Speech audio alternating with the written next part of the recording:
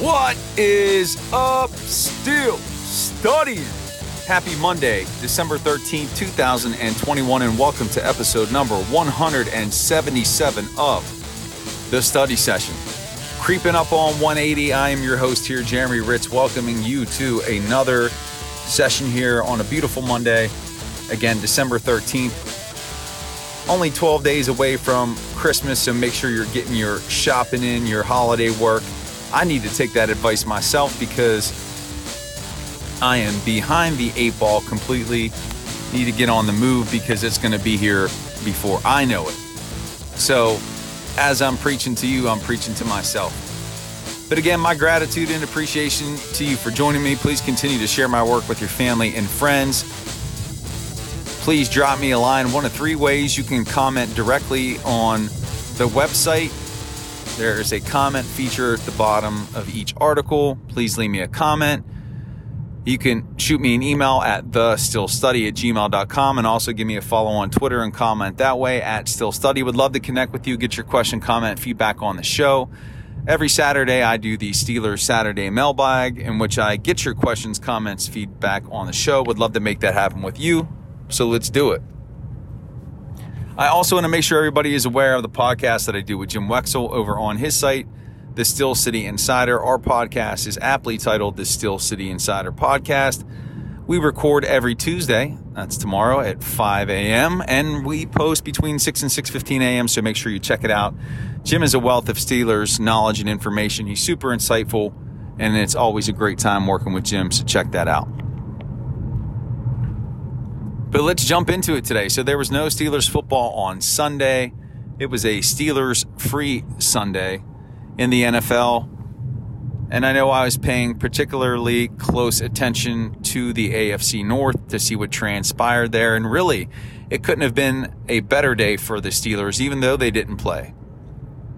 In the AFC North, the Cincinnati Bengals lost to the San Francisco 49ers in overtime, which drops the Bengals to 7-6. The Cleveland Browns defeated the Ravens in Cleveland. That bumps their record to 7-6. The Ravens dropped to 8-5, I believe. The Ravens still hold the division lead. The Browns are in second place.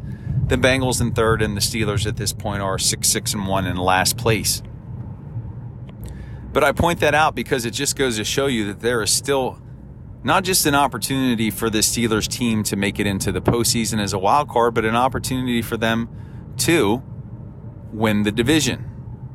Now, a lot of things have to play out in their favor. They have to play tremendously well, which they haven't shown any evidence that that's possible. But it's there. And it all starts this weekend with a win against Tennessee.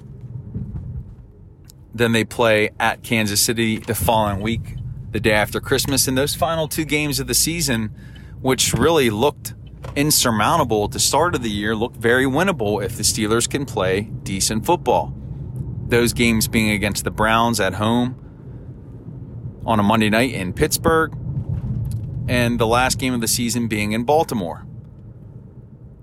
And I could see that the Titans game and the Chiefs game being intimidating because the Titans are playing decent football on both sides of the ball. And the Chiefs, Patrick Mahomes, anytime you have him, or Travis Kelce, or Tyreek Hill, that's a formidable offense that's difficult to stop. Of course, they are going to challenge and stress the Steelers' defense. But when you look at the Browns, the Steelers have already beaten the Browns with limited personnel. They had injuries in that game. They can beat the Browns at home at Heinz Field. And the Steelers have shown that they can beat the Ravens. They beat the Ravens at Heinz Field just 2 weekends ago. And now Lamar Jackson is injured. Who knows how long he's going to be out. If, in fact, he is out for that final game of the season, or if he does return from injuries, he's going to be 100%. So it's not going to be the same Ravens team that we played earlier in the year. So those 2 games are very winnable. It's just going to come down to whether or not the Steelers can make the course corrections necessary these final 4 contests to make a push. And you know what? The Ravens have a brutal schedule moving forward. They have to play the Packers yet and the Rams. And the Bengals and the Steelers. So they have, I would argue, the more difficult schedule than Pittsburgh does. The Bengals, I don't have their full schedule in front of me, but they have to play the Browns one more time. As I just mentioned, they have to play the Ravens one more time. So this thing is far from being over. I know a lot of people want to throw dirt on the Steelers team or cheer for them to lose all these games to get a good draft pick, but anything can happen in the postseason. Look no further than those New York Giants teams under Eli Manning that made runs. It just comes down to who's playing hot at the right time. And I will say this, if Ben Roethlisberger can start games the way he plays in the fourth quarter, it can make the Steelers team difficult to beat. Imagine this team playing with a lead. If they can get out to a decent lead, how will that impact the defense? Does it force teams to go away from the running game? Does it force them to pass the ball more? Does it stress teams into making mistakes? I think that's got to be a focal point moving forward these final four games, is to start fast and to strip Matt Canada of his play calling duties. He's a consultant. Ben Roethlisberger is your offensive coordinator these final four games. Come out, no huddle, the muddle huddle, whatever you want to call it. But you can't be huddling up and running the Matt Canada offense, because it's not going to work. Whatever Ben has been doing these past few weeks in the fourth quarter, do that, repeat, and repeat again, and repeat again.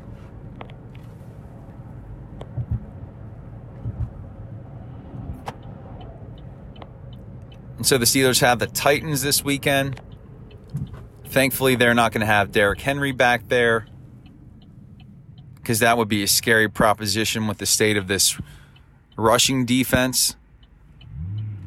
Although it probably doesn't matter what teams put out there in terms of running backs, it's going to threaten the rush defense no matter what. But it will at least be more manageable than if it was Derrick Henry. And if I'm the Steelers, I think you have to have a game plan to where you're prioritizing stopping the run. And maybe they did that last week, even though it didn't show up on the stat sheet. And they've got to be ready for that additional blocker, because they weren't this past weekend. That additional lineman really stressed and confused the defense. But they've got to be prepared to stop the run, or at least slow it down. That's going to be a ticket and a gateway to being in ball games.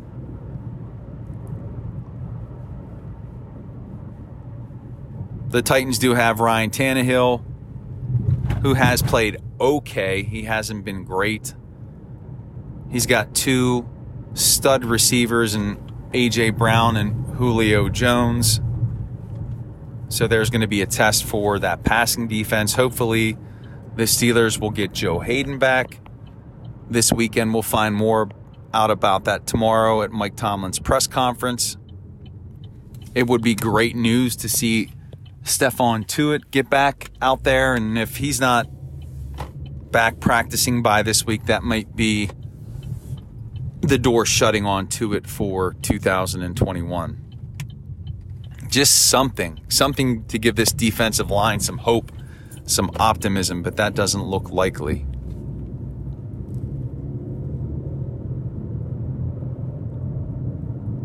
It will be the homecoming of one Bud Dupree, who signed with the Titans this offseason. He hasn't had a great season in terms of rushing the passer. After what the Vikings did to the Steelers last weekend, maybe the Titans will try to mimic that defensive game plan and do some of the same things. And if they have any type of success that the Vikings had, the Steelers could be in a dangerous situation, but hopefully they can clean that up.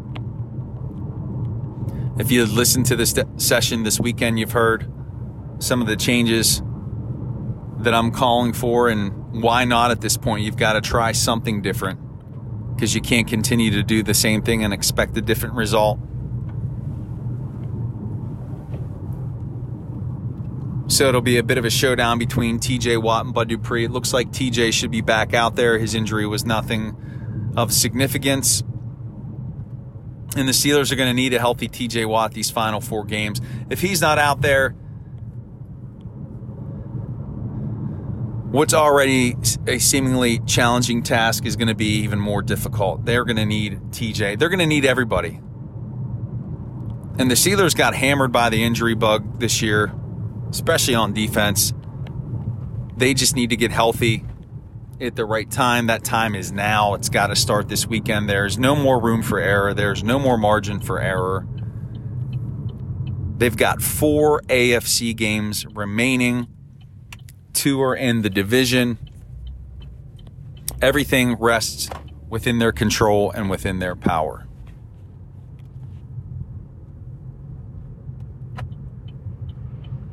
Again, home versus the Titans, at the Chiefs. Home versus the Browns, at the Ravens. It's put up or shut up time.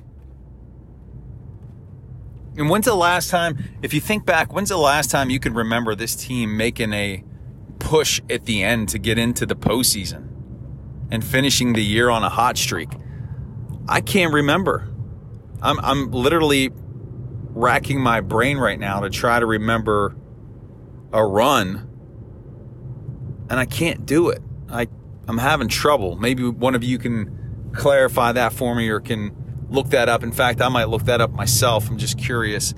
I mean, my mind goes back to 2005, that streak that they had to make it in as a 6th seed and then go on and win the Super Bowl. But I think the majority of their December play hasn't been great.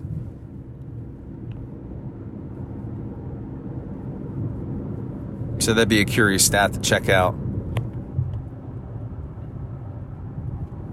But man, I'm jonesing for some Steelers football. I can't wait for Sunday. Can't wait for this game against the Titans. It's exciting. Get back in the mix with this thing here with a win. And Big Ben has got to be called upon to make this thing happen. The team's got to rally around Ben Roethlisberger in the no huddle.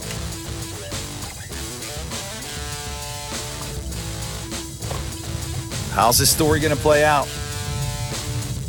We're going to find out.